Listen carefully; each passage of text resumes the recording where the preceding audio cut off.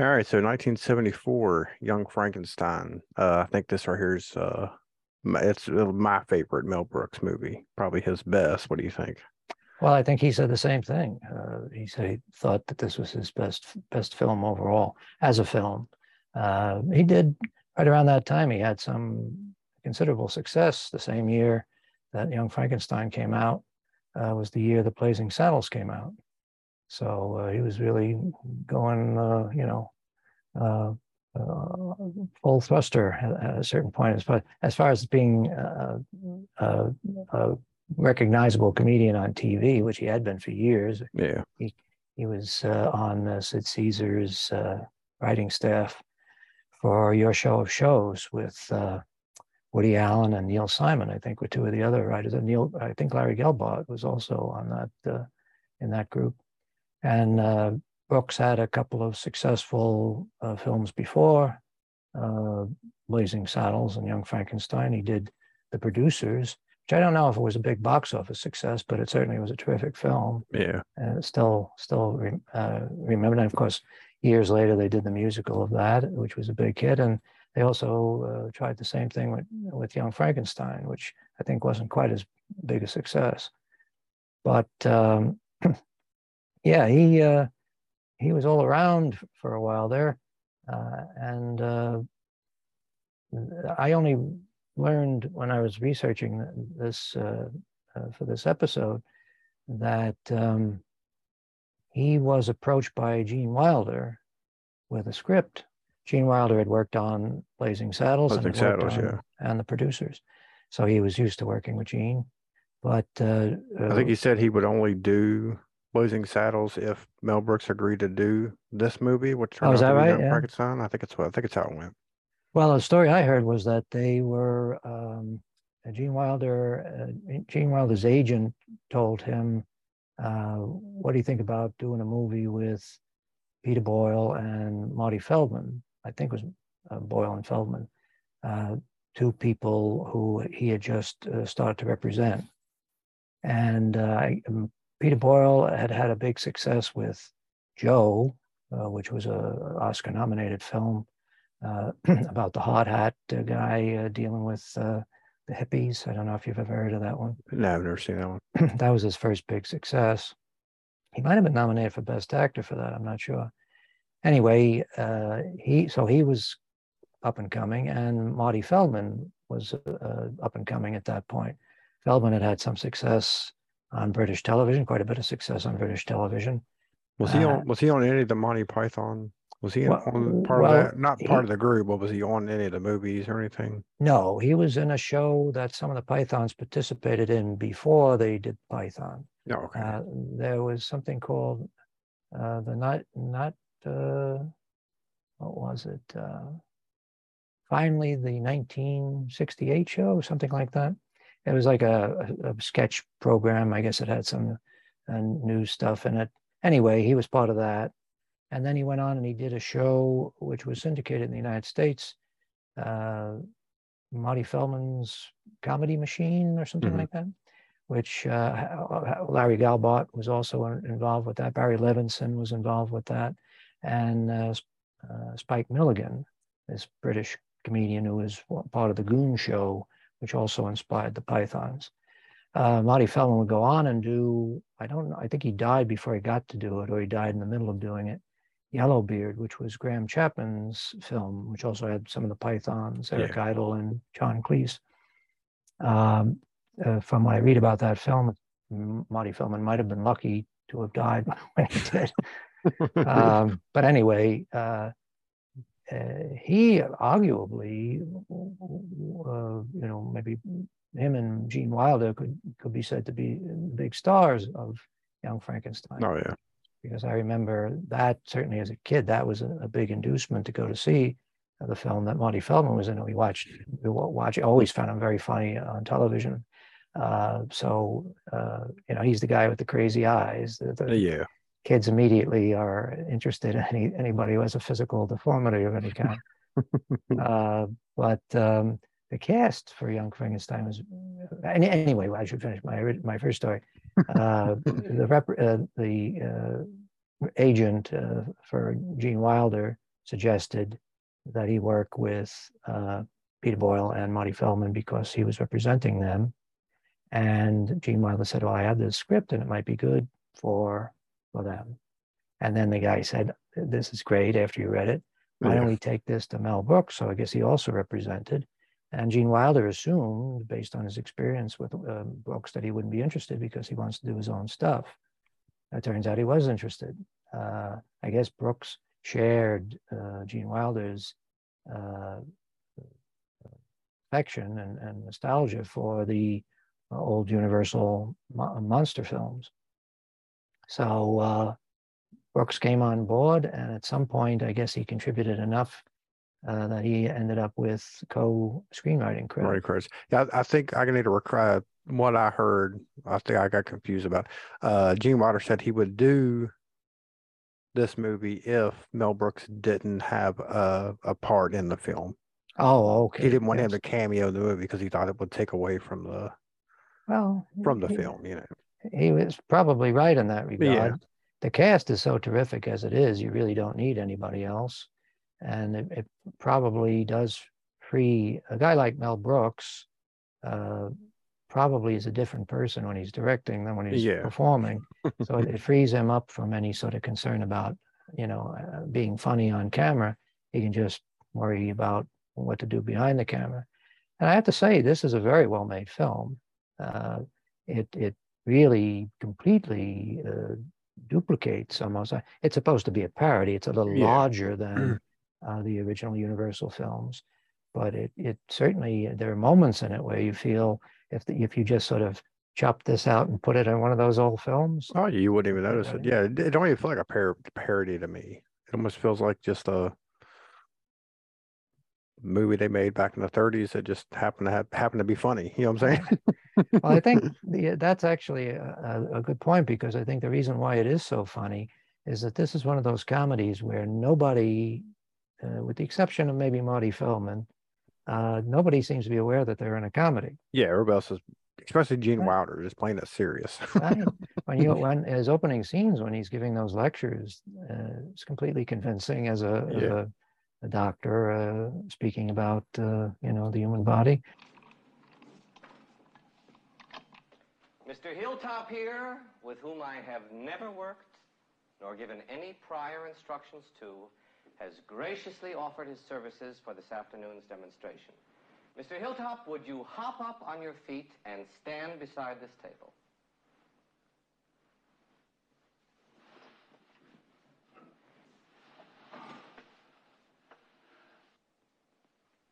Nice hopping. And it's because we accepted that the reality of it, that the stuff that follows is funny, right? Yeah. The business with him being the old man,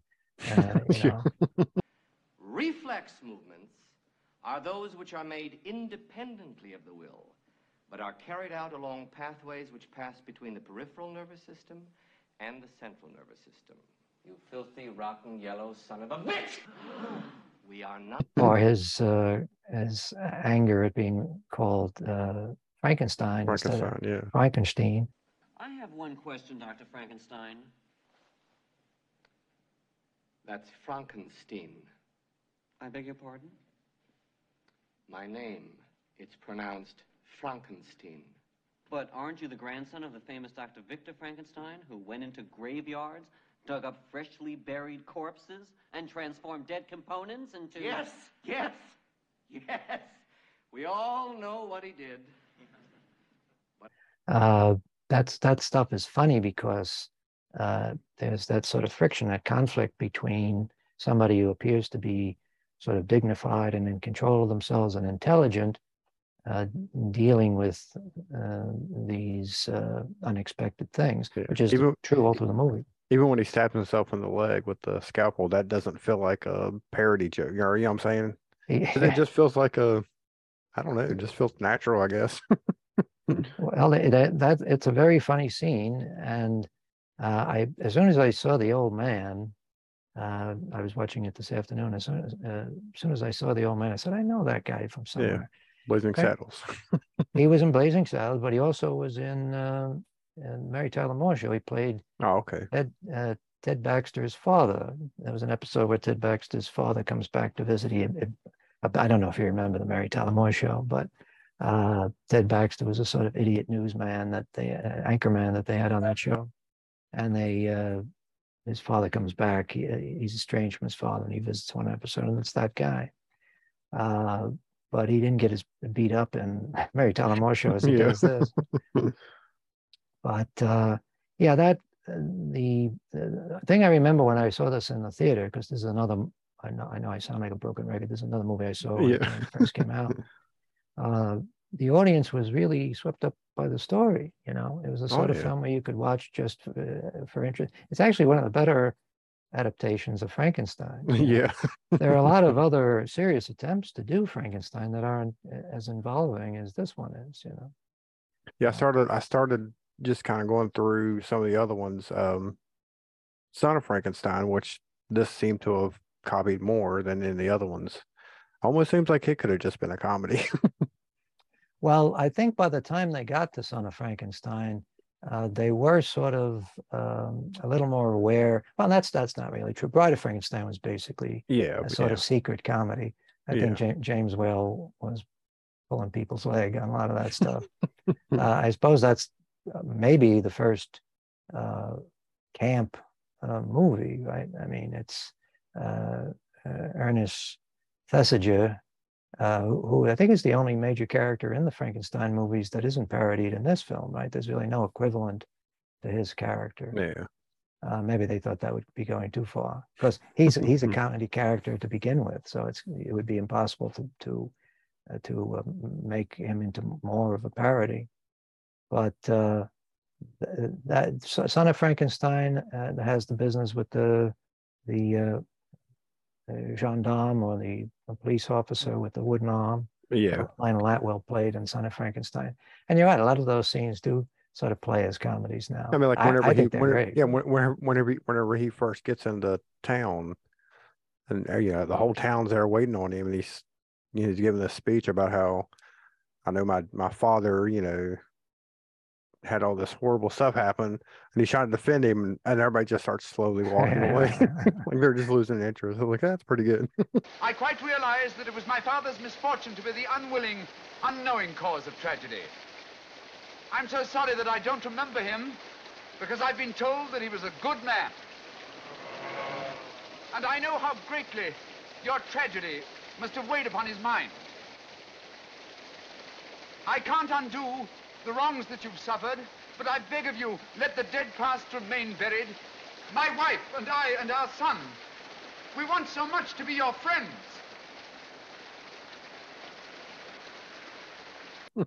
Yeah, there's a lot of things that if you just pushed it a little further, it could be a bit of comedy. Yeah. But I mean, we talked about the Hammer films and compared them to the Universal films. The one thing that's true about all of those films, which may be something that modern audience doesn't get, is that they were never meant to be taken as how should we say, a realistic drama. They were always treated almost like fairy tales, a fairy tale setting, completely fictitious settings, and the characters, the actors that they picked to play the characters always had that sort of heightened melodramatic style of acting, which Basil Rathbone is absolutely a master of. Nobody does it better than he does. And Lionel Atwill, to see Basil Rathbone and Lionel Atwill going at it in that scene, that's just, that's perfect.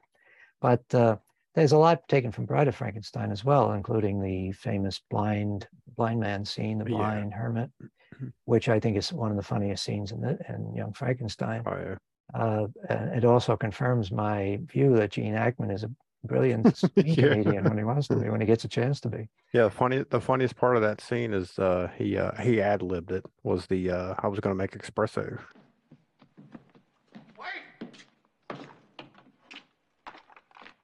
Wait! Where are you going? I was going to make espresso.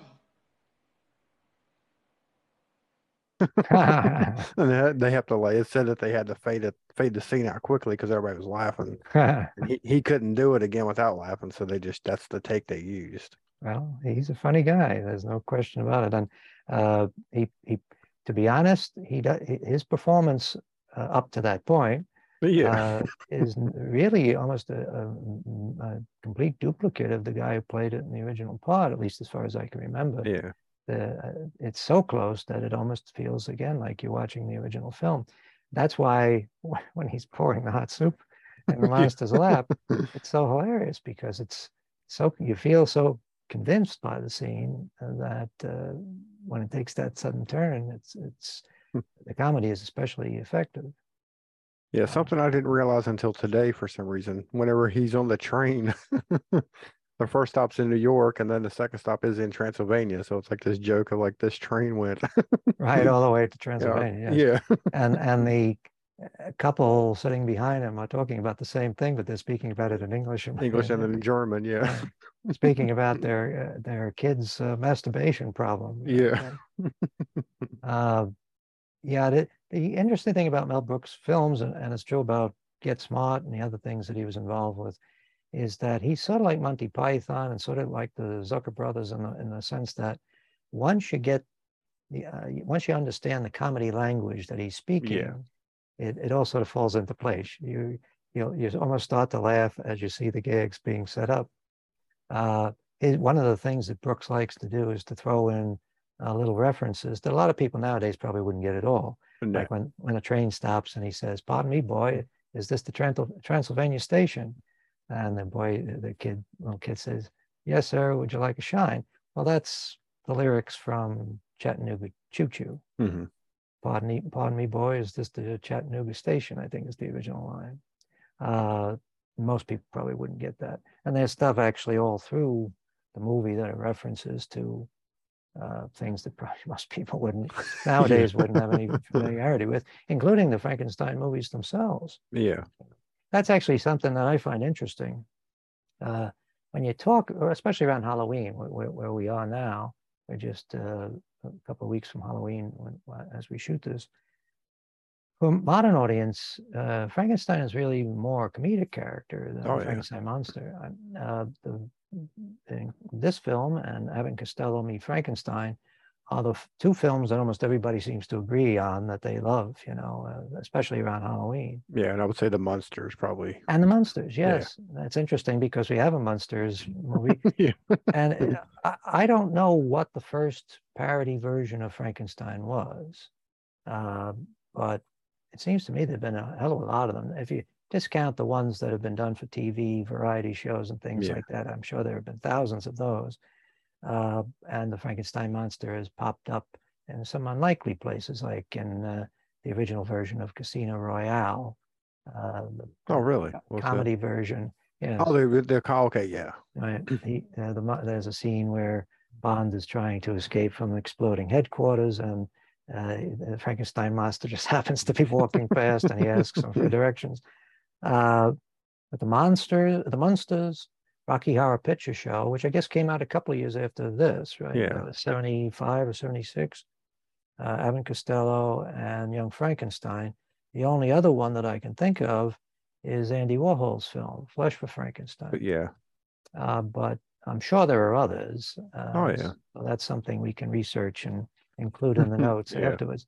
But why it should be that people find the parodies of the monster more interesting than the story itself is kind of, I mean, of course you have things like Frankenberry, the cereal, and you got Groovy Ghoulies. I don't know if you're familiar with the Groovy Ghoulies. That might be before your time. That was a cartoon series. Yeah, I know what they are. We talked about them before. Yes, I seem to remember that. So we're in an age where I guess the Frankenstein monster really can only be taken seriously as comedy. Yeah, that makes sense. But Young Frankenstein is kind of hard to beat because it is so accurate. The fact that there should be so many young people who've never seen the original films, who love this movie so much, that's odd too. I don't. Yeah, especially when you think, what are they? Do they get any of the references at that point?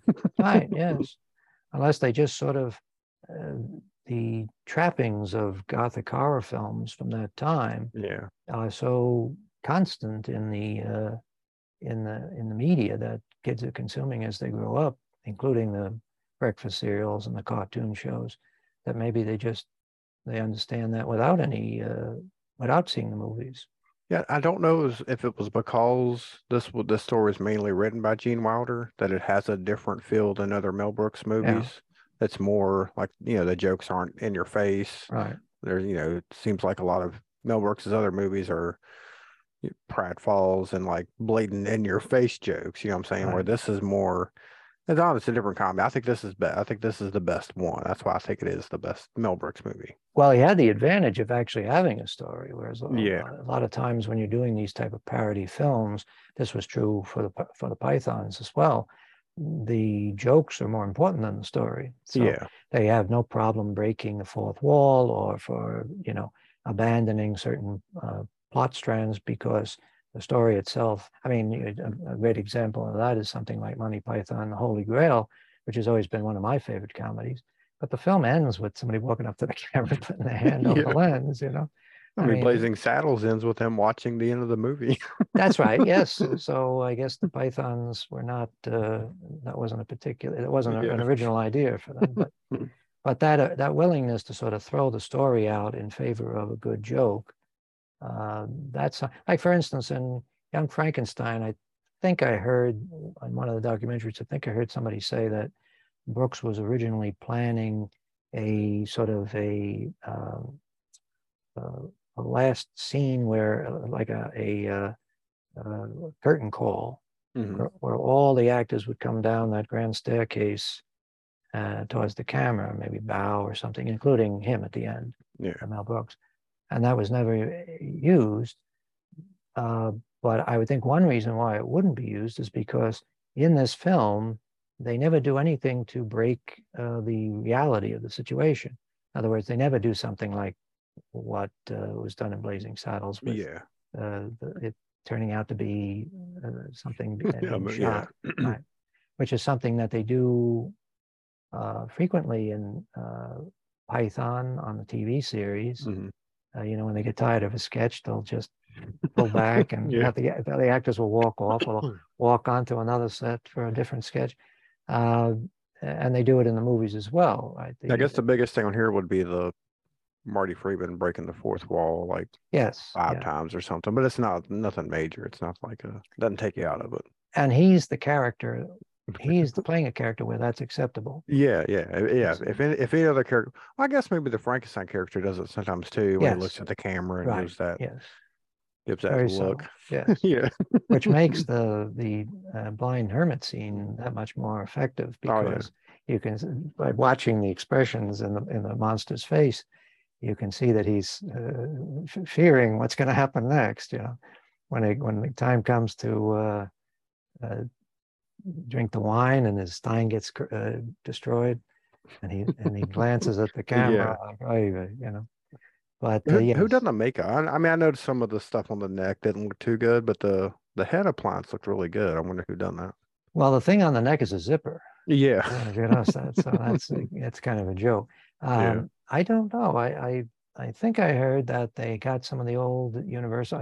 I assume in the 70s, all the guys that were still doing the guys that had been doing the makeup in the 40s and 50s and 60s might have done Bud Westmore's and those people, but I'm not Right. sure. I know that they did have one, aside of the monsters makeup, they have one makeup effect, I guess you could call. They created a fake head of Peter Boyle, which had lights inside and a dimmer. So when he's being brought to life, you see that scene where his face is sort of glowing, and you see his Yeah. skeletal outline in his teeth.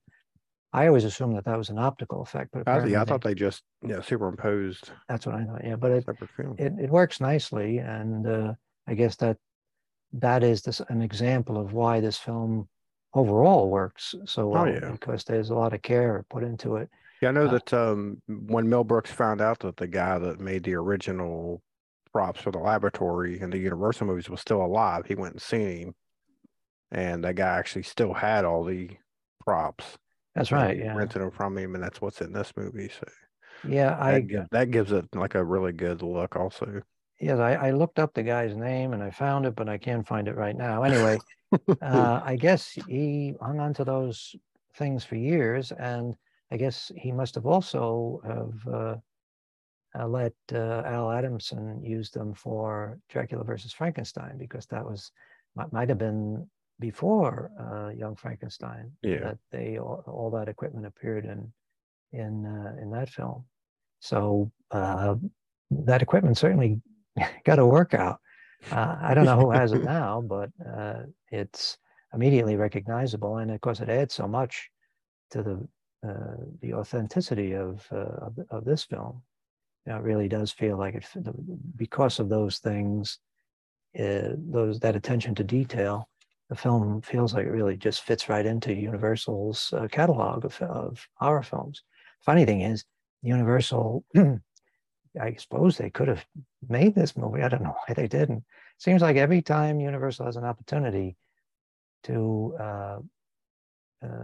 capitalize on uh, all these franchises that they own, one of the most beloved series of films ever, right? I mean, Yeah.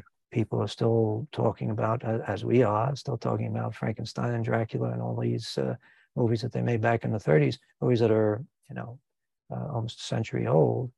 And yet Universal always seems to be a day late, a dollar short when it comes to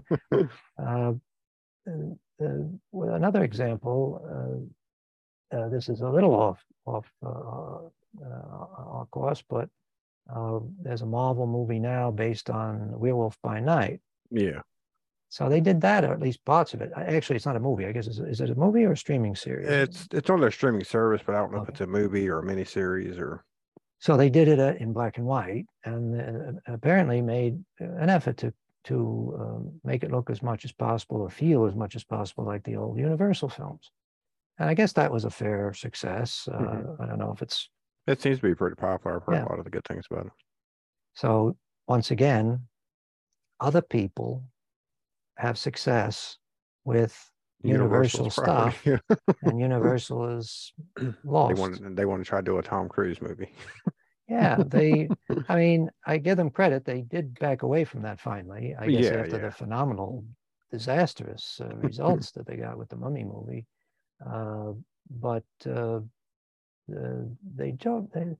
I think the problem is they seem to be a little embarrassed. It's almost as if they're stuck. There's a sort of a legacy that they're stuck with. Yeah. That they made a decision in the 50s, no more classic monsters.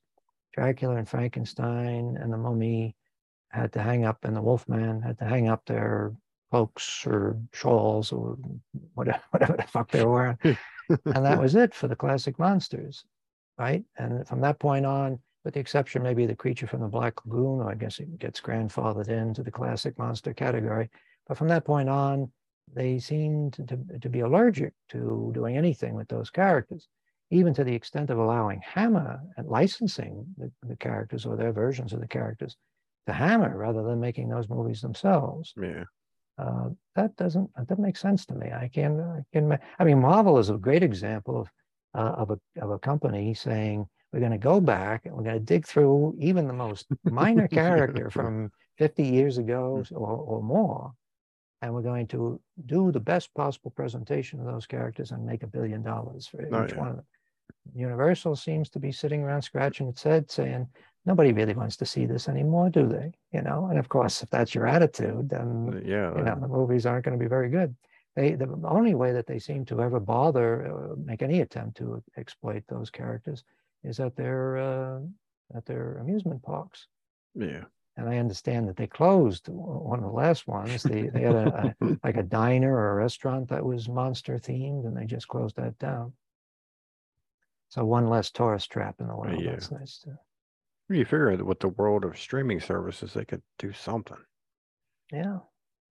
Well, I don't know why the idea of doing something in the style of the original movies with the original versions of those characters, why is that such a bad idea? It seems to me to be, I mean, other people have tried it, right? Van Helsing, the movie with Hugh Jackman. That wasn't Yeah. a good movie, but they clearly were trying something like that. Monster Squad, which is some people have affection for, that were very obviously was an Oh attempt yeah. at that. So, and you know, one could say maybe Universal is taking advantage a little bit of their connection to these franchise characters by doing the monsters. But there it seems to be, you know, they do as little as possible. They're unwilling to spend very much. The Yeah. most they're willing to spring for is to, you know, make a movie for streaming. You know, Rob Zombie was probably the most expensive thing involved in that Probably, film. yeah. So I'm mystified by their approach to things, especially somebody like myself. Both of the films that I've done have been, to a certain extent, uh, tributes or homages to Universal's films and Hammer's films of that, you know, of that time. Yeah. So I don't understand why people who actually have the money and actually have the ability to greenlight projects can resist going back and saying, let's do this again. Wouldn't this be Yeah. good? And if anybody of them are listening, I have some story ideas, so we could go right into production. Oh yeah.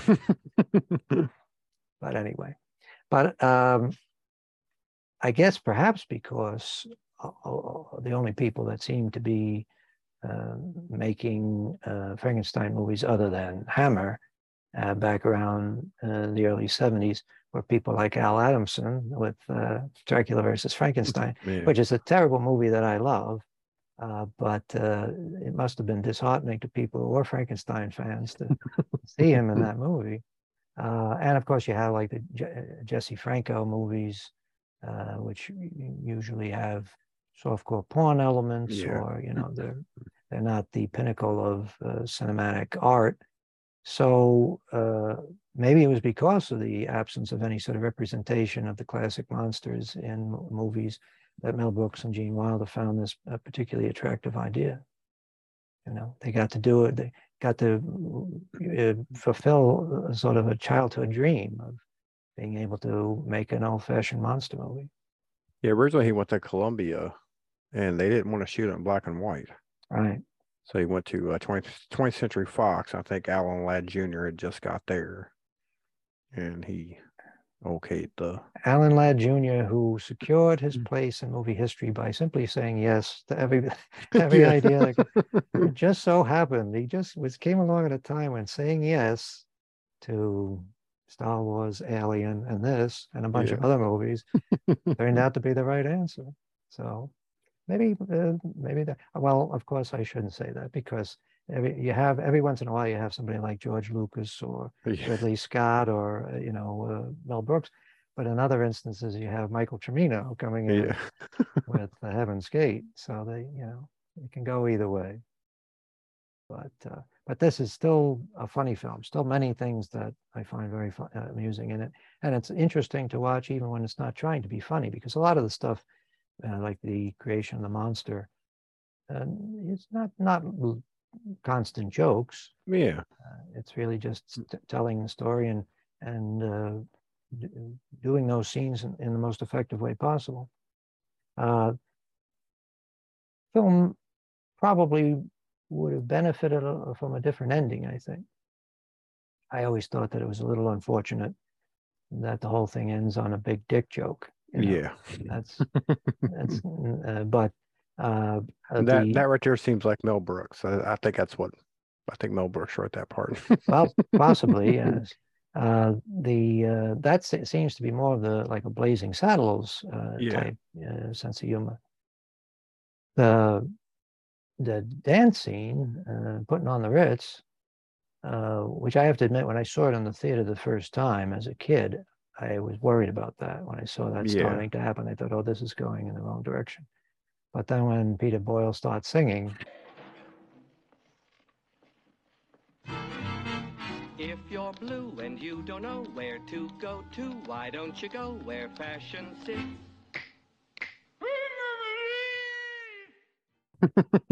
that makes it work, That may be the secret here, is that with different performers, this might not have worked at all, Now there was I'd read something about I guess this story takes place before that song came out, or they used a version that came out after Putting because on, I guess the original lyrics had some racial stuff in it. I'm not sure. uh, yeah, well, I'm running through the lyrics in my head. I don't remember Yeah, them all. They're very, I forget who did Putting on the Ritz. Is that Cole Porter? I think so. Yeah, Well, sometimes the lyrics have things in them that, uh, like, I forget which song Cole Porter wrote that refers to cocaine. I get no kick from cocaine. That's the yeah, song. Yes. Now it's I get no kick from champagne. But there are a lot of instances of that sort of thing. So as far as the time, you mean uh, uh, the Frankenstein story is taking place before? Well, no, yeah. actually, it's a contemporary story, right? Right. Yeah, It's supposed to be taking place in the 70s. So the original Frankenstein movie might have been done before uh, Putting on the Ritz was written. I'm not sure. Was that what you were saying? I'm not sure. I think I'm trying to find it now because I'm pretty sure that's the way I read it. Was like because they were talking about how trying to say the story, the year in the movie is different from what the Well, the year in like this that. movie presumably is 1974, right? And it starts in modern day. So Cole Porter or whoever it was that wrote Putting on the Ritz wrote that in the 30s, I assume. And here we are both looking at our Yeah. devices, trying to figure out who wrote Putting on the Ritz. But in any case, his delivery of the song is what makes it funny.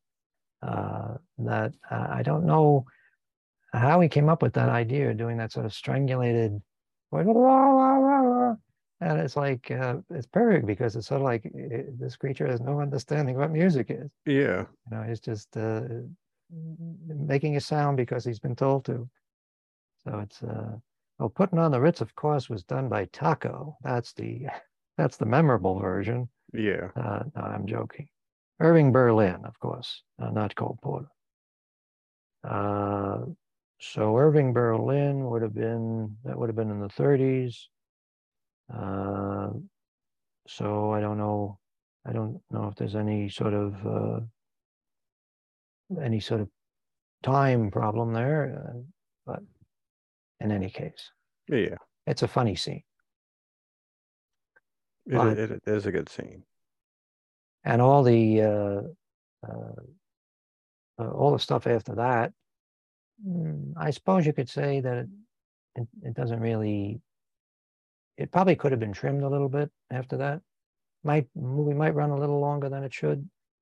Some scenes that come along after that strike me as being, Yeah, the with them capturing him and then his wife showing up, her fiance showing up, that all seemed like they were just trying to rush a different story in there and get it done with. yeah, Almost like okay, we're done with that storyline of the Frankenstein and the monster. So now what do we do now? Well, we got to bring in bring some more stuff into it and then just end it. And that's kind of the way it felt. well, the funny thing is that most of these Frankenstein movies that Universal did, they might have been not much more than an hour, 66 minutes or so. Yeah. So I don't know what the running time on this is. Is it 90 minutes at least? It's an example of the parody being longer than the original movies. Hour and 46 minutes. Hour and 46, so a little. Yeah.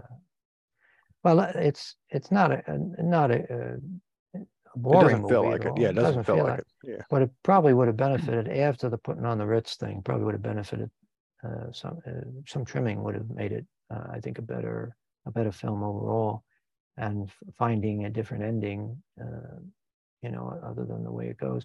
I mean, I haven't heard anybody complaining about it, but the rape scene is probably Yeah. in some people's minds that would be a little out of order nowadays. Yeah. I don't know how he handled that in the musical. Presumably, he doesn't have women breaking out into song when they're being raped by a monster. Yeah. Right? But I guess you could say that since this is meant as primarily as a parody of those old movies, Yeah. it shouldn't be taken seriously. Seriously, yeah. You shouldn't get in your head that if you woman starts singing while you're raping her, then it's all right.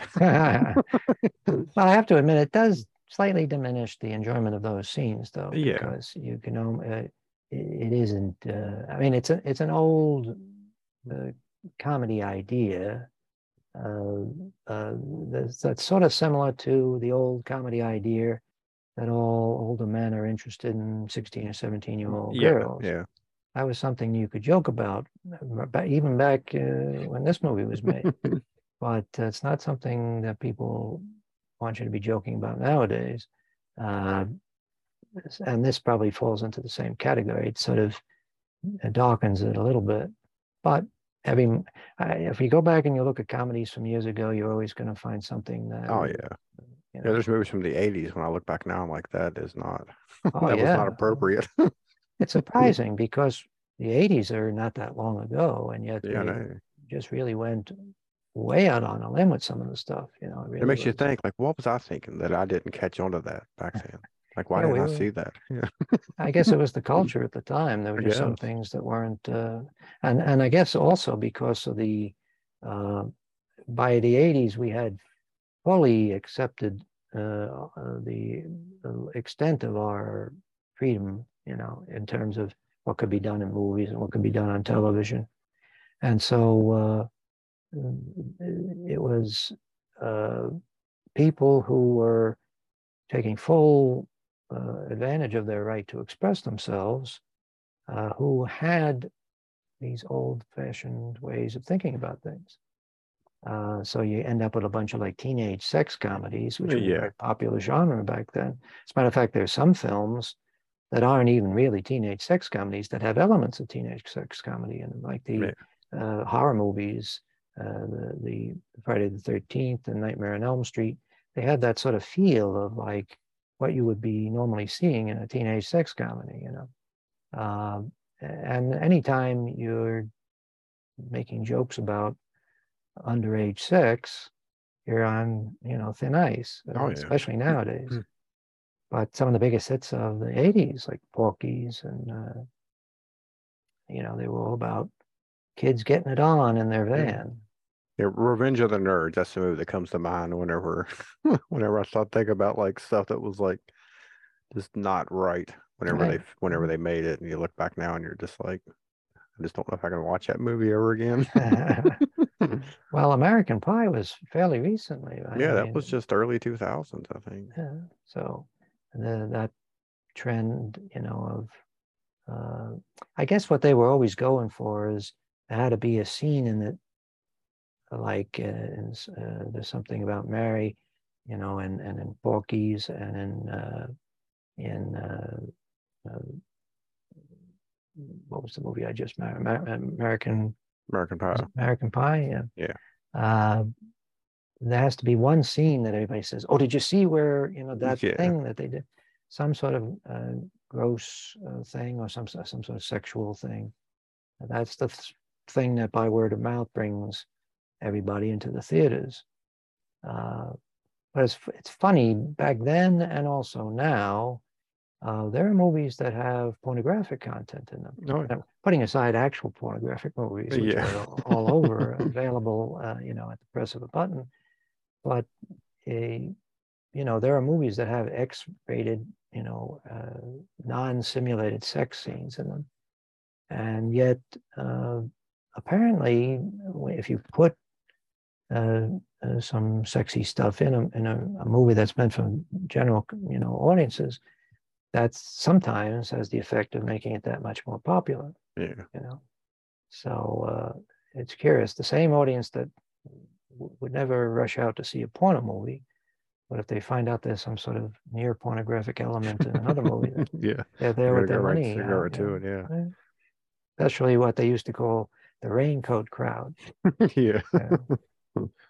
But and I worked in a movie theater for a number of years, and it was a second run theater, kind of the asshole of the chain. We got all the stuff, that they didn't dare put in the other theaters, their prestige theaters. And we got a lot of teenage sex comedies. They all sort of blended together in my mind. It's like that whole decade seems like one Oh long yeah. teenage sex comedy. But yeah, some of the stuff it would today be considered bad taste at least, but Oh pretty yeah. shocking on the other. But Young Frankenstein, I noticed that even in that scene, because they wanted to, I guess, hang on to their PG. Even in the Yeah. rape scene, they don't even suggest he's taking off his pants. No. It's all her reaction to Actually him. goes to black before he even lays down on her, I think. Right. Yeah. So they were careful about that. But anyway, otherwise, very entertaining What was film. there's one running joke in this movie that I don't get the reference on, and that's whenever they say the maid's name and the horses.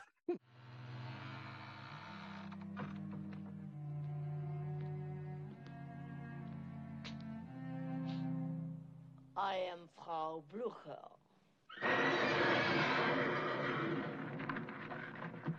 Steady!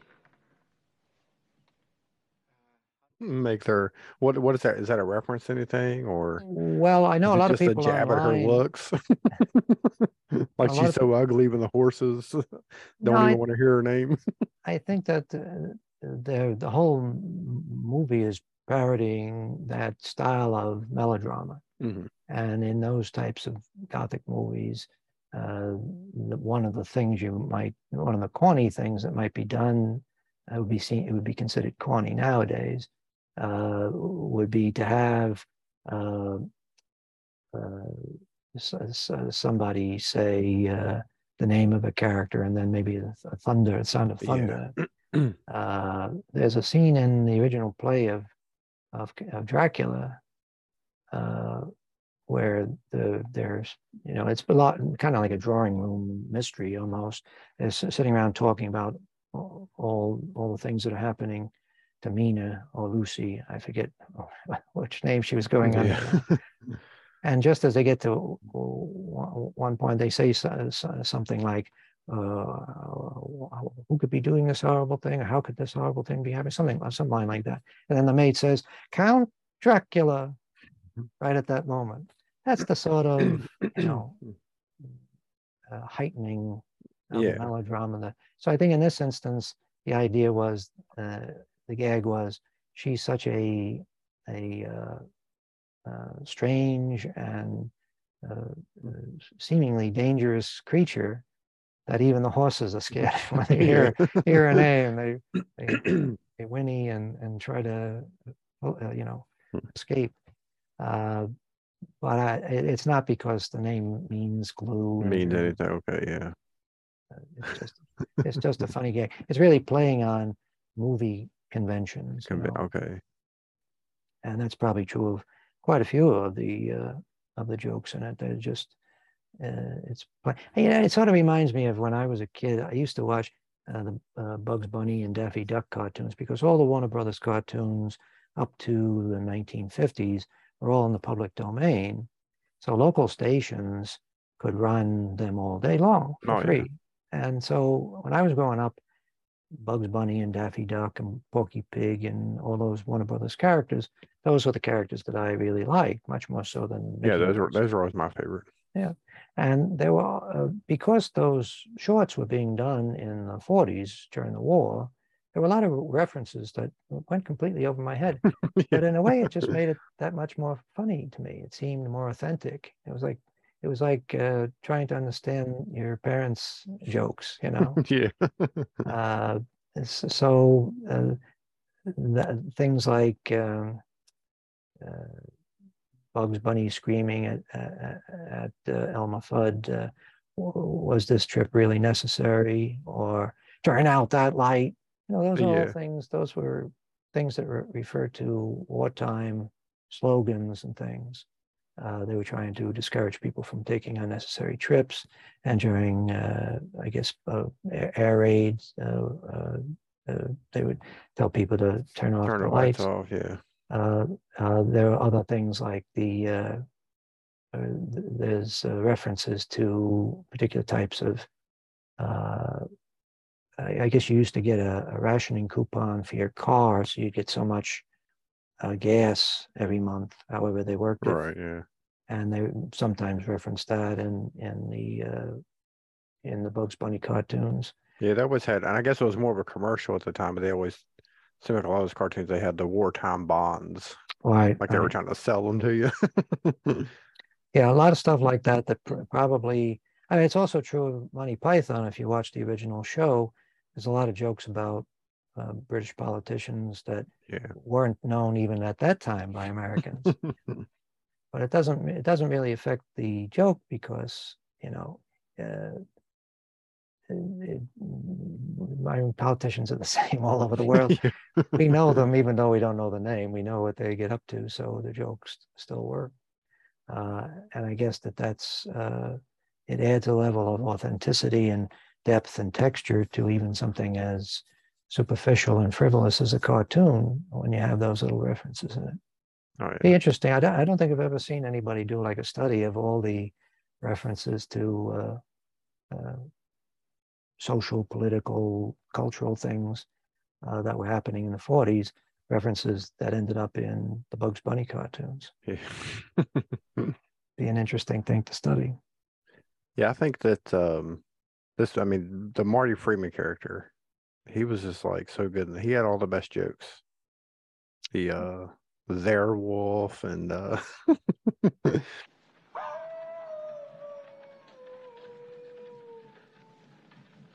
Werewolf. Werewolf? There. What? Werewolf. There. Castle. Why are you talking that way? I thought you wanted to. No, I don't want to. Suit yourself. I'm easy. and of Yeah. course, and they kind of, I guess they're kind of making fun of, poking fun at him when he tells tells him to turn there's a light switch. He turns it on, it starts sparking. Damn your eyes, and too late. Well, Marty Feldman made a career out of having those funny eyes. Yeah. So he seemed to be going out of his way to accentuate them. Oh yeah. He's like 5'8", which I guess is about an inch shorter than me. But in this movie, and in a number of other films, he seems much shorter for some Much shorter, reason, yeah. hunched over completely. And the idea of the hump switching sides—that's a cute gag. Yeah, I think I Uh, read that I think just off, like, not while they were filming, he would kind of move it around, and it became so funny that they wrote it into the script. Well, that's what you need, right? I Oh mean, yeah. somebody who immediately, as soon as he sees a prop or a costume thing, says, "I know what we can do with that," right? He has an idea. He had his own shows and he did his own sketches and things like that. So it's kind of unfortunate that he died as young as he did, Yeah. because there might have been some more great things if he had gotten past Yellowbeard. There might have been some more great things that he could have done. Yeah, I think the Walk This Way, I think that was a joke that they just kind of made up, and then Mel Brooks put it in like other movies that he done after this. Well, I think that line, "Walk This Way," that must have been such a common gag, maybe in vaudeville or because that even is referenced in Monty Python. Yeah. They have a thing where the guy says, uh, I guess the original joke was somebody goes into a drugstore and asks for powder, and the guy says, "Walk this way, sir," and he says, "If I could walk that way, I wouldn't need the powder." Yeah. All of these other "walk this way" things are like variations on that, but my understanding was Brooks was actually thinking of cutting that whole thing out, and he told the editors, "Leave it in for the preview, but then take it out." Yeah. And it got such a big response at the preview that when they asked him if he wanted to cut it out, he said, "Are you crazy?" I mean, it does. It is. He apparently would bring in like secretaries and from studio to watch bits that they had Yeah. done to get their reaction, to get a genuine reaction rather than the reaction of the suits. I have to admit, with some of the stuff that I've gone through on my films over the years, it always seems like the people that are in charge of the money have no understanding of what, Yeah, what is yeah. good and bad. They simply can't see or understand what is good and bad. It sort of makes you long for a person like Alan Ladd Jr., who would just say yes to everything. Yeah, You know? yeah, whatever. I don't know what I'm doing. I don't know why it is that somebody would be willing to give an artist the money and then question Question everything all they the do. Yeah. decisions that they make. Yeah. But it doesn't seem like that was a problem with Young Frankenstein, but certainly is a common problem. The people who have no experience actually making anything, the people that are entirely involved in, pushing papers around or taking meetings, those people seem to think that they have an unerring sense of what works, and they're wrong. It's an erring sense of what works. Yeah. But what can you do? That's, it's a problem is that ultimately they have the last word very often. Well, yeah. And also there's no logical way to argue some of these things, because sometimes it's just a question of intuition. In that instance, Mel Brooks's intuition was take that joke out because it's a cheap joke. Yeah. It's maybe too obvious. And then when he saw the reaction of the audience, he realized that he was wrong. So your intuition isn't always right, but you don't have anything else you can go by, right? There's no rules to making a comedy. There's no rules to making people laugh. Everything you might say, everything, like if you got Jerry Lewis or somebody like that who was, egotistical enough to think that he could sort of lay out rules for how to be funny, he might be able to give you a whole bunch of rules, but almost immediately people will be making films where those rules are broken, and they go on to great success. Right? Yeah, I think what makes that joke work in this movie as opposed to when you used it later, because in the later, when you used it later in the movies, the person had a funny walk, and that's what they were, that's what they had to emulate. Right. Where at this one, it was the fact that he handed him his little tiny cane and made him use that. I think that's what makes it work. And the fact that Gene and then Gene Wilder's like, "What am I doing?" Right. Yes, he starts to do it, and he says, "What am I doing?" Yes, that little things like that little expression that he has on his face when he decides not to. Yeah. That makes the thing work. That makes it funny. Also, again, the cast. I mean, all of those people just seem to be naturally funny. And it really is worth mentioning again what a terrific cast this is. Oh yeah, Kenneth Mars as the inspector was just brilliant. And He was in the producers too, right? Didn't he played the guy playwright. that? Yeah. Yes. So he if I remember correctly, the playwright in that was also had like a German accent, and he also wore a Nazi helmet. Yeah, yeah. But the Madeline Kahn. Oh yeah, she's great. I love her. Great. She's like one of my favorites. And obviously Feldman and Wilder and Peter Boyle and Gene Hackman, Terry Garr, Cloris Leachman. You can't go wrong with Cloris Leachman. Yeah. Cloris Leachman, I tell you, another person from the Mary Tyler Moore Show. Yeah. And there are a lot of people that claim that they don't like her character on the Mary Tyler Moore Show. I've always been very fond of that, of Phyllis. She is a really brilliant comedian. Or she was. I think she passed away. Yeah. I think the only people that are still alive are Mel Brooks, Terry Garr, and who else is still? I know there's at least one person still alive. Well, Madeline Kahn, is she still alive? She died back in the 90s. Well, Peter Boyle has passed away. Woody Feldman passed away. Maybe it's just the two then. Well, I'm glad to hear Terry Garr is still alive, because I know she was having health problems for a while. So that's she was always a favorite of mine, and for a while there, it seemed like she was in everything. She was even in Star Trek, for Christ's sake. Yeah, I remember that episode of Star Trek, because I think they were supposed to do a spinoff of that. That's episode. Right. That was the Gary 7. That was like a backdoor pilot for another series. But she was around quite a bit. I mean, I haven't bothered to catalog all her TV appearances up to that point, but she seemed to be all around during that period. But I think that this might have been her first big film role. I'm not sure.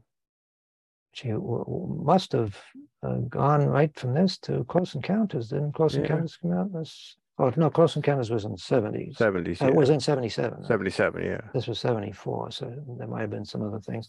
But she, she's been in quite a few great films. So, and she has that ability well, she has the ability to play comedy, which is rare enough.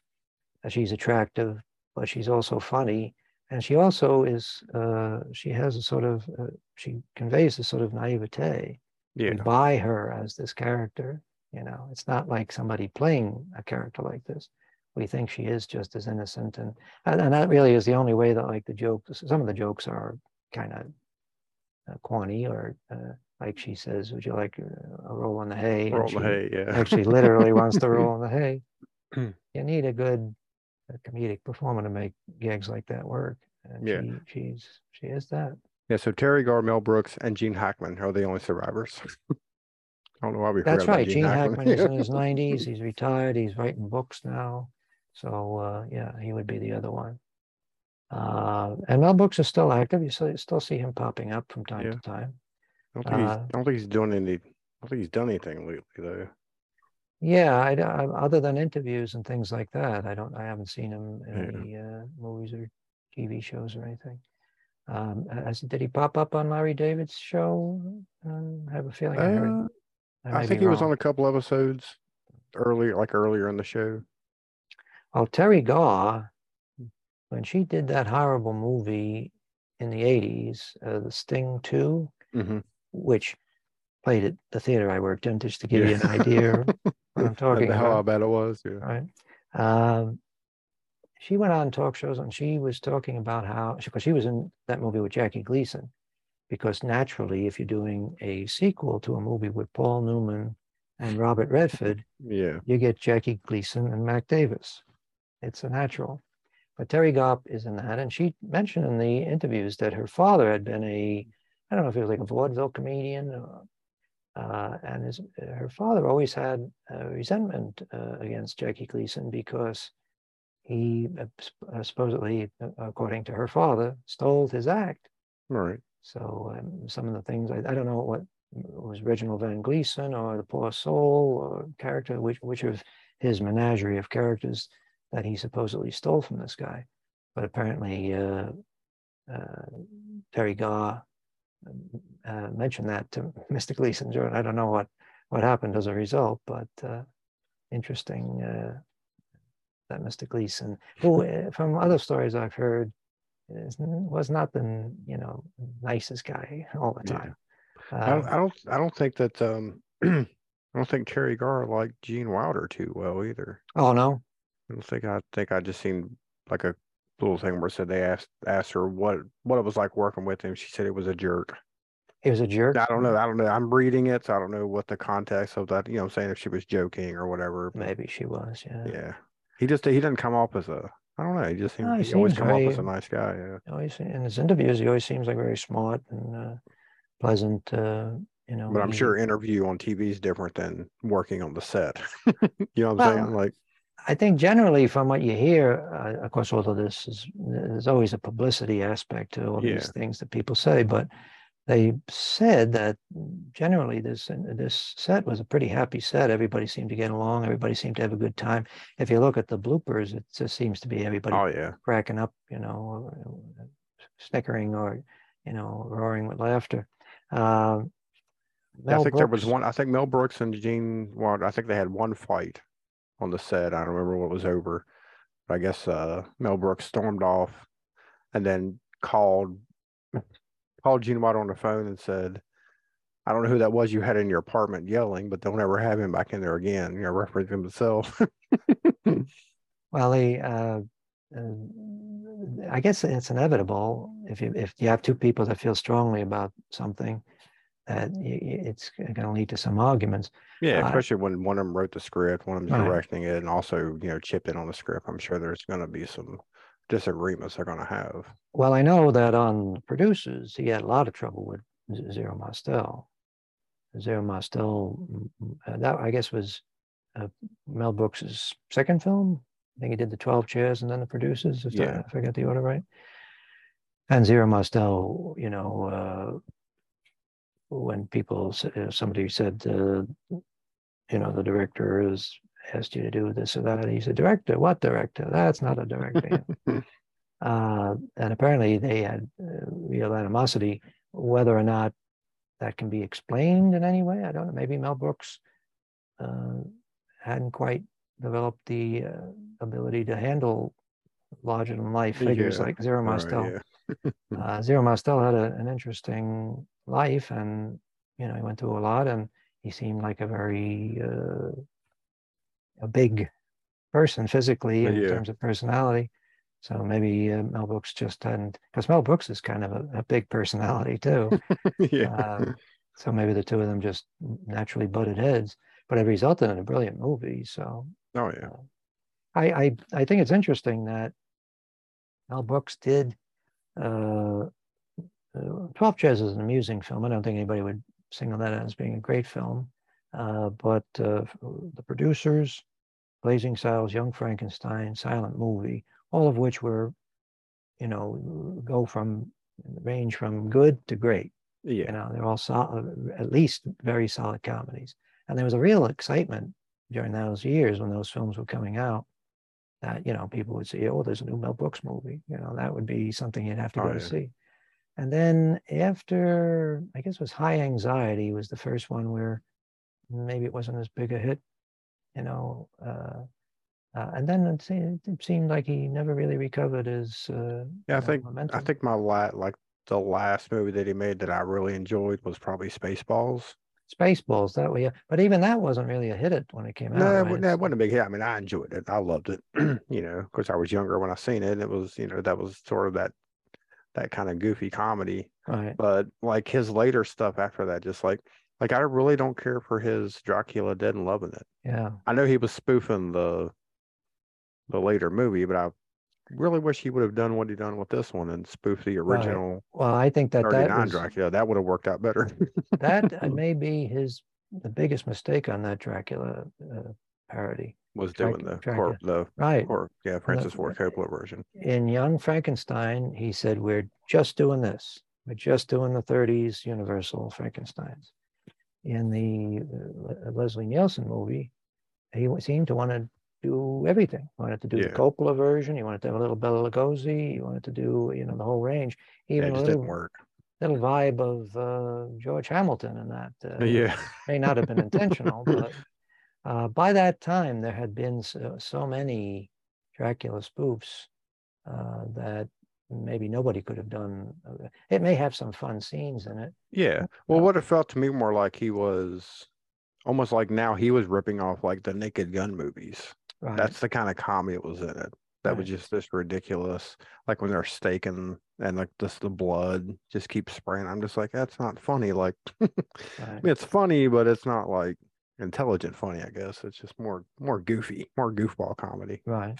Well, I think that with Naked Gun or Airplane or with Brooks's great movies, a surprise is an important part of what makes them work. It's when you see these sort of corny old tropes or conventions being turned on their head, the surprise of that makes it funny. But if you're seeing somebody doing jokes about something that has been joked to death, oh yeah, then it really can't. I mean, I don't know how you could do a Dracula comedy anymore. I mean, that's what made the Airplanes movies funny was everybody played it serious. Yes. I mean, Leslie Nielsen was just dead serious of the whole thing. It was hilarious. I think if he would have played a Dracula like that, it would have been great. Right. Yes. Well, he might not have been the best guy for Dracula all around, but the Airplane movies were a direct parody of a certain set of films. The Airport. And there was also another movie, I forget the name of it, that had a very similar plot to what we see in Airplane. Yeah. So they had sort of like a template that they could use. They had something that they could bounce off of. Yeah, I think the passengers and the pilots being poisoned was from one movie, and then the majority of the passenger happened to land the plane was from like one of the Airport 74 or something like that. Airport 75, yes. Yeah. Karen Black's entry into the series. Yeah. There's so much. That's another example of movies that almost seem like they're begging to be made fun of. Oh yeah. there's so much in Airport 75 that just is hilarious, you know. In a way, I'm sorry that can't think of anybody who's doing what Mel Brooks or the Zucker brothers No, not do right anymore. now, you know. I guess the last would have been, well, actually, that was the Zucker brothers. I was gonna say the scary movies would have been but they did write those, or they started writing them. They wrote the first two, but so well, I guess those were the last ones. one problem is that with these movies, enough time had passed between the thing that they were making fun of and the movie Yeah. so that you could say, well, that's firmly established. Everybody knows what we're talking about. It's not something that was a joke for 5 minutes and then disappeared. Yeah. Nowadays, with the movies that you're talking about, Scary Movie, was it Scary Movie? Yeah, I guess that was the parody of the Scream. It Scream started off movies. as a parody of the Scream movies, yeah. Right. And the problem with that is their references were from movies that were Just out last year. in theaters in that week, you know, and it's like that's not really, that ain't going to work over the long term, you know. I mean, contrary to what I was just saying about how we can find comedies funny even if we don't get the references, but if the whole thing is, you know, if the joke is just a reference to some other recent movie, that probably is not going to be a movie that's going to have a long shelf life. Yeah. And I would say, I suppose, I don't know how many scary movies they did, but there was a decent amount of them, and of course it got ridiculous to where it was just that's all it was. There was no actual storyline. It was just every scene was a parody of something from another movie. Right. Well, fortunately, they seem to have stopped now. Oh yeah, thankfully.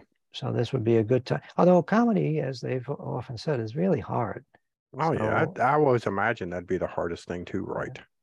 I would say I used to think mystery, like a murder mystery, would be hard, but I figured, well, you start with the murder, then you just work your way back.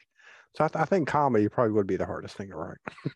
Yeah, I mean, coming up with a mystery that has a unique or original twist, that's hard. Yes. Yeah, but people can be entertained. You can at least work backwards from it, though, right? Yeah.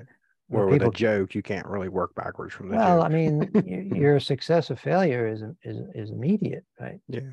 People know in real time while they're watching the movie if there's laughter, and if there's no laughter, then you're failing, right? I mean, there's some comedies that I like, not because they're hilariously funny, but because they have a gentle sort of good humor, and they're not meant to be falling down funny. Yeah. And sometimes those films and TV shows can age better than the flat out hilarious stuff, because the flat out hilarious stuff, after you have a good laugh at it, it's not really something you're going to enjoy. Yeah. Once you like with a pratfall, it's like, well, I've already seen that. Well, so I'm not going to laugh at that every time. If I can risk your sanity by making another Mary Tyler Moore reference. Oh, you're good. Mary Tyler Moore show was on for like 7 years. And for the first several seasons, I don't know if you have any familiarity with this show. Do you? Yeah. First several seasons, it was all about Mary, mostly Mary at home, and her the people who were in the apartment building with her were the characters in the episodes. It's Phyllis, played by Cloris Leachman, and Rhoda was Valerie Harper. And those episodes for the first few seasons were always criticized as being not as funny, not as good as the later episodes when they shifted to an emphasis on The Office, Lou Grant and Ted Baxter and Murray Slaughter. And they had a much sharper, might even say crueler sense of humor in the later episodes of the later seasons of the series. And I used to feel that way because I used to watch this show in syndication. It used to be a regular part of my day for years, really. And recently, last time I rewatched the series, I realized I really prefer the earlier episodes. Right, yeah. Because when you watch the later episodes, you see the construction of the joke. You can't get to those really sharp jokes without sort of building to it. And you have to sort of cheat sometimes so characters don't behave the way they should, right? So you're sort of damaging the integrity of the character just to get this really big laugh.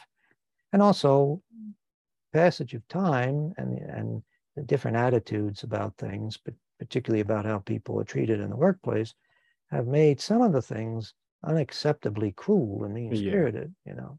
So that sort of makes the early episodes, which aren't quite as funny, admittedly. They don't have the joke, but they're not really trying for that. They're going for a sort of softer, gentler kind of humor. And it seems to me that that works better over time. I mean, some of the episodes maybe are too sappy to go, but I don't know why I brought that up. Maybe you can refresh my memory. I'm an old man and I lose my way very easily. It's a good thing that I'm not running for president. And they accuse me of having Alzheimer's. I guess the point that I was trying to make is that sometimes ha-ha, you know, laugh out loud comedies aren't the things that last. At last, yeah. Young Frankenstein might be an exception, although you could argue that it isn't a movie that goes for the laughs, as you said. It doesn't go for the laughs all the time. Yeah, the only joke I really didn't, I don't know if it's even a joke, but the only part I didn't really find hella humorous was when he gets to the little girl. She's at the, you know, they're in the original movie, throws her in the lake, obviously, and he sets on the teeter totter and launches her through the bedroom window. It's like, that's kind of cheap. Well, it didn't fit this movie for some reason. I know what you mean. I even when I saw it the first time, I thought that was kind of a disappointing scene. Yeah. And I realized the problem that they had. I mean, in the original film, he drowns the guy. Yeah, throws her in the lake and drowns her. Yeah. There's no way to do that in a comedy, right? So I guess that's the best that they wanted to have that scene because I think they could have just ended on, because she says, "Oh, well, what do you want to do now?" And he looks at the camera like, all right, well, you know what's coming. I think they could have ended it there. They didn't need to do the launching her through the window. I think the problem with that would have been people would have said that they were suggesting he was going to rape the little girl. Oh, okay. You know, which that's not. Yeah. I don't think he can do. It was the monster really is not seen doing anything to anybody. Yeah, it's completely, even more so than the original movies. He's completely, innocent.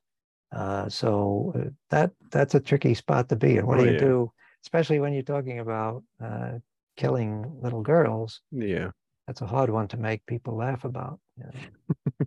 But but that's probably not the biggest laugh in the movie. Yeah. You know? And they apparently had to go through all the trouble of hooking the little kid up to a cable to fire into. And it just looked cheap. It looked, I don't know. That was probably my least favorite joke in the whole movie. Well, in the original movies, it's interesting. The monster, maybe this is because of censorship rules at the time, monster really doesn't commit that much havoc. I mean, the little girl he drowns, you could almost say accidentally. No, misunderstanding. He doesn't know, right. And any time he actually kills somebody intentionally, it's usually off screen, and sometimes it seems almost like a plot device, like they have to have him kill somebody so that the villagers can, break out their torches and go on a rampage. But I guess with the original movies and with this, they always want to keep the audience on the monster's side. They don't want. That's another thing that changed about the character as they got into the 60s and 70s, and exploitation filmmakers started to use the character. They basically turned him into a serial killer, you know. Oh yeah.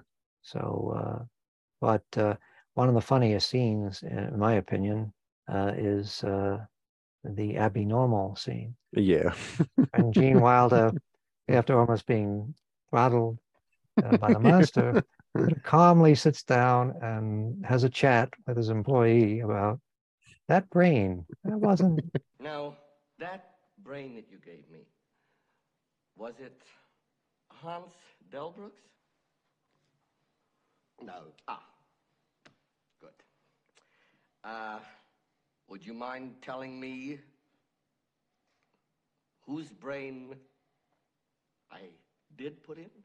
And you won't be angry? I will not be angry. Abby someone. Abby someone. Abby who? Abby normal.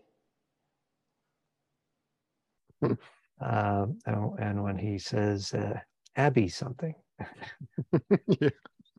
Abby normal, that his reaction, Gene Wilder's reaction to that's hilarious. Yeah. I don't know. I like the charade scene also. I thought Yes, that was funny. sedative. Yeah. Sedative. Just the fact that they do the entire charade Twice. gimmick, yeah, through the whole while he's being choked. I think that Yes. was hilarious. Yeah. Yes, that was very funny.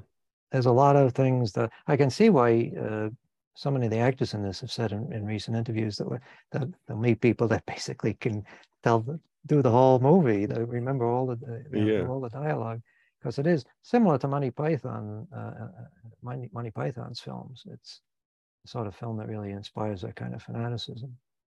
But and Monty Python is and the Holy Grail is similar in that there was also that sort of intense attention to detail. You know, wasn't just a comedy Yeah. about King Arthur. It was one of the best films about King Arthur, just from a visual sense. You know, it Yeah. really felt perfect for that time, and it sort of was announcing the arrival of Terry Gilliam as a very an important filmmaker. So Mel Brooks actually ended up doing another black and white movie, or being involved with another black and white movie, The Elephant Man. Oh, did he? He produced that film. Yeah. Wasn't So there another one that he made that was High Anxiety in black and white? no, I don't think that was in black and white. As Okay. far I as was I for know, some it was reason I in was thinking there color. was another one that was in black and white, but I guess there wasn't. Well, it's tricky, obviously, to get the studios to go along with black and white, because Silent that's Movie wasn't in black and white either. no, they did that Okay, in color. I must just be remembering wrong then. Because silent movie was really it was in a sense it was done in the style of a silent movie. Yeah. It was a silent movie. Matter of fact, I think there's only one word spoken in it. It's spoken by Marcel Marceau, if I Yeah. remember. But I guess they just figured I can't do this twice. I can't get away with, because he was lucky with Young Frankenstein. It didn't affect the box office at all. Yeah. But to do that twice would be to risk becoming the guy who does movies in black and white, which, I guess he had no desire to. Also, the silent movie wasn't a sure thing the way Frankenstein was. I Yeah. have a feeling that people would have gone out to see that movie just on the basis of the fact that it was about Frankenstein. But silent movies don't have the same sort of fanatical, especially if you're just talking generically about all silent movies, Yeah. doesn't have the same sort of attraction. I find that period in film history fascinating, but I have to admit, if for entertainment purposes, I probably prefer to watch a documentary Oh, about the yeah. Oh, silent yeah. movies than the Yeah. silent movie themselves. It's just that the copies of silent films that we have been so poorly preserved. They've aged so badly that it's a difficult thing to watch silent movies. And also, I think we talked about this before, silent films require complete attention of the audience. You can't look away, you're going to miss something because the whole thing is being done visually. And that makes it kind of a chore for a simple mind like me, who's used to multitasking and having a bunch of different things going on while I'm watching movies. You can't do that with a silent movie. And obviously, the style of acting and the style of storytelling that was popular back then is quite different from the way things are done now. So they're hard. They're usually pretty hard for people to watch now. Yeah. Maybe Nosferatu, horror movies, interestingly, Nosferatu and Cabinet Dr. Caligari, and science fiction movies like Metropolis. Those are the ones that you hear mentioned the most. Yeah. Funny thing is, I never really thought, and maybe I'm showing my stupidity here, I never thought that Nosferatu was that great a movie, and I certainly don't think it's the best F.W. Murnau film. No, I like I like it, but I like the 79 version better. The 79 version with Klaus Nosferatu. Kinski. Yeah, yeah. Yeah. Well, yeah, and certainly you see that quite a difference there, right? Yeah. Quite a difference a couple of decades make. But then the original version always struck me as being kind of primitive in a way, in terms of the storytelling. I mean, it's visually impressive, of course. It looks great, and he's certainly a fearsome-looking creature. But the people that list that as their favorite Dracula movie, I suppose it could be on the list, but I certainly wouldn't list that as my favorite. I mean, I always appreciated it for the time it was made and what they were able to do, but I don't think it's the best. Yeah. Well, that's an interesting thing. I would say that probably if we were able to go back and watch all the silent movies that were popular back then, we'd find a lot of them are very sophisticated Oh yeah, things. They're not primitive at all. I have a feeling that when he did that, when Murnau did Nosferatu, he might have felt that he didn't have to rise to the same standard because it's a story about a vampire, you know. yeah, But anyway, I mean, I still like it. I'm not, the aspects of it I think are very effective, but I don't think it's Murnau's best film. But anyway, if I'm gonna watch a Dracula movie, I'm not gonna put that one on though. well, yeah, I probably Yeah. wouldn't mind. Although to give it credit, I don't think it's very long, so it's not like No. you'd suffer too much if you wanted to watch it. Cabinet of Dr. Caligari is an interesting watch. Hmm. But and Metropolis, well, it's long. I mean, that's the interesting thing about silent movies. A lot of them are fucking unending things. They Yeah. just I forget what director it was. Eric von Stroheim. For one of the films, he came back with a 5 hour cut of it, you know, and he had to be convinced to cut it down. Cut He it got it down, down to yeah. 3 hours, and but back then, I guess it was a different thing because theaters were an important part of people's lives. You know, going to the movie house was a big Oh yeah. deal. So, but I still don't know how you'd ever get anybody to see a 3 or 5 hour movie, even back No. then. I don't think I've seen anything longer than just your normal. I guess probably, maybe two would probably be the longest movie I've ever seen in the theater. Well, 2.5 hours is probably the outer limit for Yeah. most people. Yeah. Like I didn't see JFK in the theater. I've never seen Titanic, so Is that over 2 hours? pretty sure. Yeah. Well, I mean, I like maybe JFK. I enjoyed watching it at home on VHS, but I don't think I could have sat in the theater must have been a that lot of long. VHS Yeah. tapes.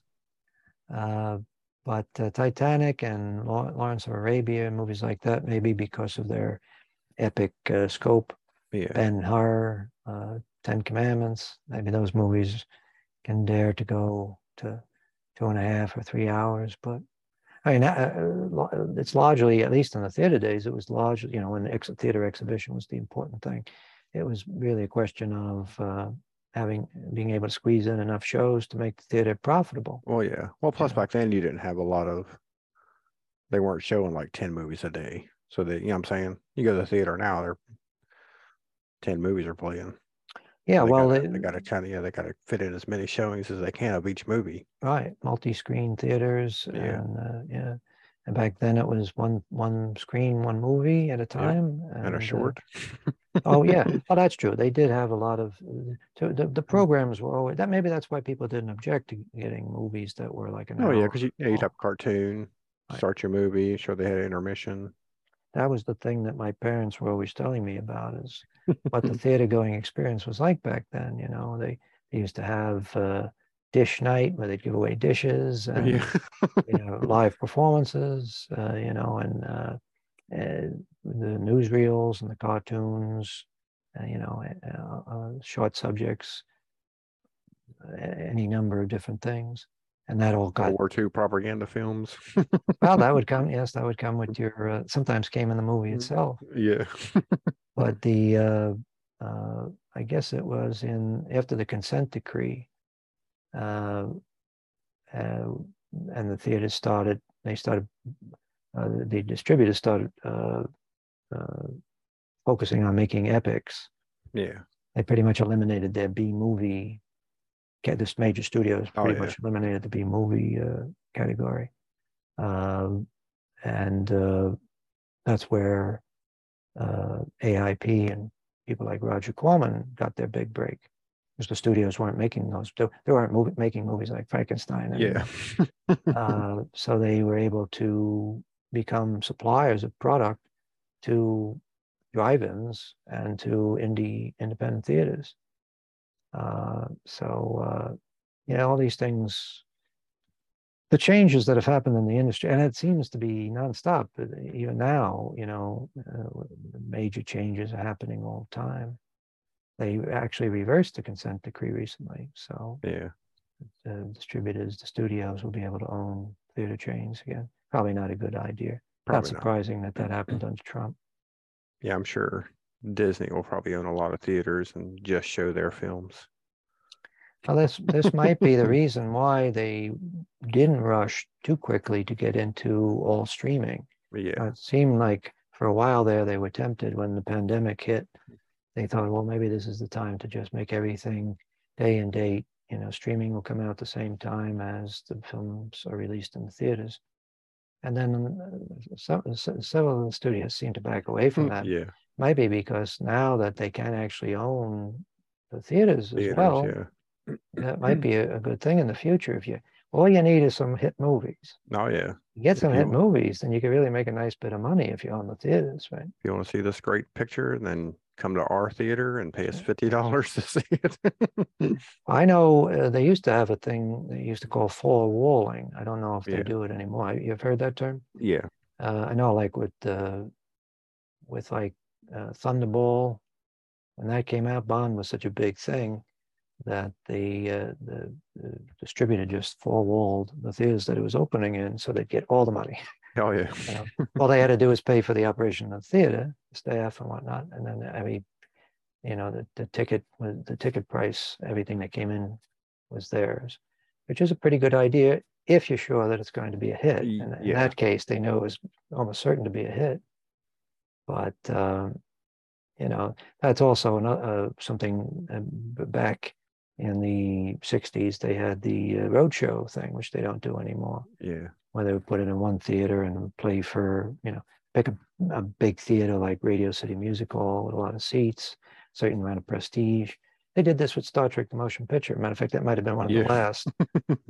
Nowadays, of course, with I think probably with the success of Jaws and Star Wars, they decided that nonsense of doing slow release. Put it out in every fucking theater in the country everywhere. all at once. Make your money, or sometimes all of it back within the first weekend. Weekend, right? Yeah. Seems like some of the Marvel movies are on their way to making $1 billion after like a month in theaters. Yeah. Well, especially after they start including, I guess they start opening on Thursdays now, so they include that in their weekend so they can say they make more money. Right. And of course, once they start doing the midnight opening, what I'm saying? Like, when I seen the Star Wars prequels, all three of them that I went and seen were midnight showings, actually Thursday night. So they would count that money in as their opening weekend. Yeah, well, I have fond memories myself of back in the 80s going to see a lot of the movies as supposedly sneak previews. Yeah. Like a few days before the weekend when the film was supposed to open, they would put it into a theater, at like 8 o'clock at night after the other shows, the movie that was normally showing, they would sneak preview it. And that was a great way to sort of generate interest and excitement, but it was also a great way to add to your opening box office. Because if your movie's been running for a day or two before its official opening, that makes it look like it's a big hit. But and of course, people can't help but be excited about anything if they feel like they're a privileged few that are getting into a sneak preview. It was kind of funny to have a sneak preview that's advertised full-page ads in all the newspapers. But there were quite a few times when I would show up for those things, and there were literally lines around the block. We'll stop here and go all the way around. And sometimes people would come up and say, "What is this for?" Because it wasn't even clear. There were no theaters here. Star Trek 2 actually was one of those where I was actually waiting all the way around the block to get in for a sneak preview. Yeah.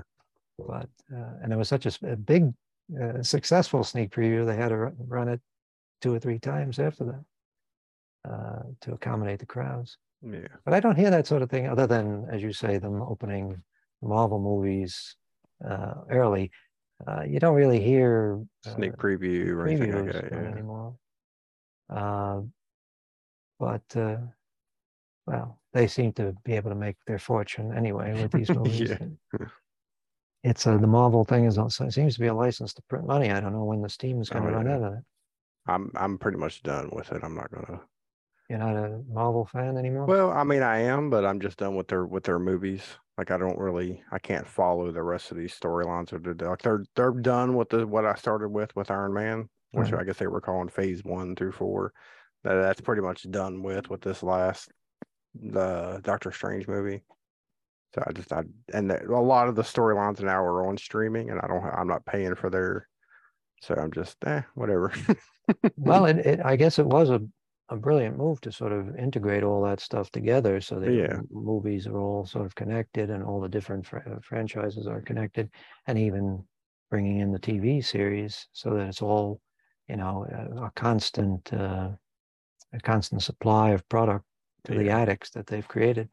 But it all goes right past me. I can't really see what the attraction is. I used to be a superhero fan, but yeah. I uh, mean, I mean, I had to finish that storyline they were doing, but after that, I'm just like, okay, I don't need it to watch anything else after you're this. done. Yeah. Well, every time there's another big hit superhero movie, I say, well, we're probably getting to the end now. Yeah, But it doesn't seem to be happening. So I don't know what needs to happen in the world before people move on to something else. I suppose inevitably they will, but right yeah, now it seems that we're pretty much stuck with superhero movies. So we either learn to like them or find something else to watch. yep. All right, so I finally found it here. It says says that this movie was a loving tribute to the Universal Frankenstein that ran from 31 to 45. The version of Putting on the Ritz uses the revised lyrics of 1946 Uh, because of the racially insensitive original lyrics. So now I'm interested in looking up those original lyrics and see what it says. well, I don't know if I'm right on this, but even that line from uh, Chattanooga Station, that Hmm. might also be when he says, "Pardon me, boy." He might be referring to a black shoeshine person in Right, the yeah. station. In this movie, in Young Frankenstein, it's just a little German kid Yeah. or little Transylvanian kid or whatever the hell he's supposed to be. Yeah. But yeah, well, it sort of shows how common these little racial insults were, and they probably weren't even meant as Probably not, insults. yeah. People didn't even think about it. That's one of the better things actually about the Universal films is there's really no reference to race at all. No. And I remember reading that, we might have discussed this when we talked about the Hammer films. The black audience at the time was very strong for the Universal horror films. As a Yeah. matter of fact, for the latest sequels, I remember seeing in an interview, reading an interview with somebody who was involved with Universal publicity, and they said that they almost were being made for that audience past a certain point. And you often wonder why the black audience would be so interested in something that has no black characters in it. Yeah. And I think the reason is because it does completely avoid race. I mean, a black audience member can sit and watch those movies and not have to worry about being insulted by some Yeah. stereotypical character on the screen. Uh, and also, it might have given them a certain amount of satisfaction to just see how fucking crazy white people are. Yeah. Because there's nobody in any of those movies that acts like a normal human being. Uh, but it's an interesting thing. Uh, Plenty of other movies from that time, of course, uh, had pretty offensive racial stuff. The Oh Fu yeah. Manchu movies, for instance, they're pretty. Actually, Mask of Fu Manchu, which Boris Karloff starred in, which is a good film. It's beautifully designed and it's very entertaining, sort of pulp type movie.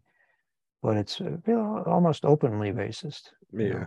They don't make any attempt to hide the sort of yellow peril philosophy that's behind it. And of course, Birth of a Nation set Yeah. the standard for that back in the silent days. Uh, but anyway, so that's not something that you have to worry about too much when you're watching the Universal films. Or when No. you're watching the Hammer horror films. No. There's no discussion of race because uh, everybody, no matter what ethnicity they supposedly are, they all speak with British accents. Yeah. So you get around the whole problem. All right, so Young Frankenstein, do you recommend this one as a Halloween movie? Oh Watch it yeah, around the spooky season. I think it would work very well as a Halloween movie, and it makes a good companion piece with things like Abbott and Costello. And I suppose if you want to stretch a point, probably wouldn't feel out of place with something like Rocky Horror Picture Show, which isn't Yeah, something that I've ever been a particular fan of. me I neither. know a lot of people enjoy that movie, so those would be. I don't know, although my preference would be for Flesh for Frankenstein, the Andy Warhol Yeah. movie. But I don't know if that's one I can recommend to most people. That's not really something you want to put on a Halloween party. No. Well, maybe at certain parties, depends, Maybe, yeah, it depends. but Yeah. not something where children are present. Yeah, I definitely recommend it. Like I said, it's like just thinking about today, I think it is my favorite Mel Brooks movie. I think Yeah, it's like his, even though I guess he really didn't write the whole thing, I think it's still directed wise and just visually it's the best one. And yeah, you can't go wrong with the cast. I love everybody in this movie. it is Just almost perfect no in that one in regard. it that you hate. Yeah. I recommend everybody watch it. I watched it on I know you sent me a copy, but then they also had it's on HBO. Oh, So they had a really good copy on there. That's the one I watched today. But yeah, I recommend it. yeah, it's a very entertaining film, and it works well as a film, and uh, it honors the original films. I think Yeah. the affection for the original films comes through. That attention to detail sort of suggests that they really cared about getting it right and paying tribute to those films, and that wins them a lot of extra points in my book. Yeah, and there's not a So lot of you don't have to get every reference. It's still funny, even if you don't no, no, understand the references. yeah, I don't think that should. Most people are not going to be bothered by that. I don't think. But There's yeah. some things that I'm still trying to figure out. I don't know what the reference to kippers. I don't know. I don't get So the that. what? There's a scene where Debbie Garr and Gene Wilder are having breakfast, and he picks up a big plate of kippers and says, "Kippers?" Oh yeah, I don't know that. I don't know either. Don't get that. Maybe it's some reference to cuisine in German cuisine, but they're not in Germany. Yeah, I don't know. But that'll be a topic of research. Yeah. When I have an opportunity, I'll try to figure out what All that right. means. So where can everybody find your movies at? Both of my films, Demon Resurrection and Sleepless Nights Revamped, are available on Amazon Prime Video, pay-per-view, and they're available for free on platforms like Plex and Tubi and Roku, and a new one called Mometu, which is apparently just appeared recently. So folks They can just pop see. up out of anywhere now. They just come. The new streaming service, especially free with ads. New ones seem to be coming all the time. So the Sleepless Nights, Amazon Prime, and Plex for now. More coming, and Demon Resurrection. All the other ones I mentioned, Tubi and Roku and Mometu and Vimeo, VHX, and probably a bunch of others that I don't remember. You probably just But Google search, and it'll show you all of them. should be pretty easy to find, or people can check out my Facebook pages for Demon Resurrection and Sleepless Nights. My account on Facebook or Twitter. They should be able to find all that information. And I would suggest after they finish watching Young Frankenstein for Halloween, maybe they could squeeze in some time to watch Demon Resurrection or Sleepless Nights. There you go. I recommended both of them. I got the shirt on, Demon That's Resurrection right. shirt. You got the Demon Resurrection Now we shirt. just gotta get a Sleepless Night shirt, and I'll have the That's right. full Yes. catalog on. Well, I'm working on that, and we'll have something soon. And there your cat There's the arrives cat just making the in appearance. time. Yep. Perfect timing. Just in time to say farewell. Yep. All right. Well, Why this is why isn't the cat wearing a Demon Resurrection shirt? couldn't get one small enough. So They do sell those, I think. yeah, I'll try to get one.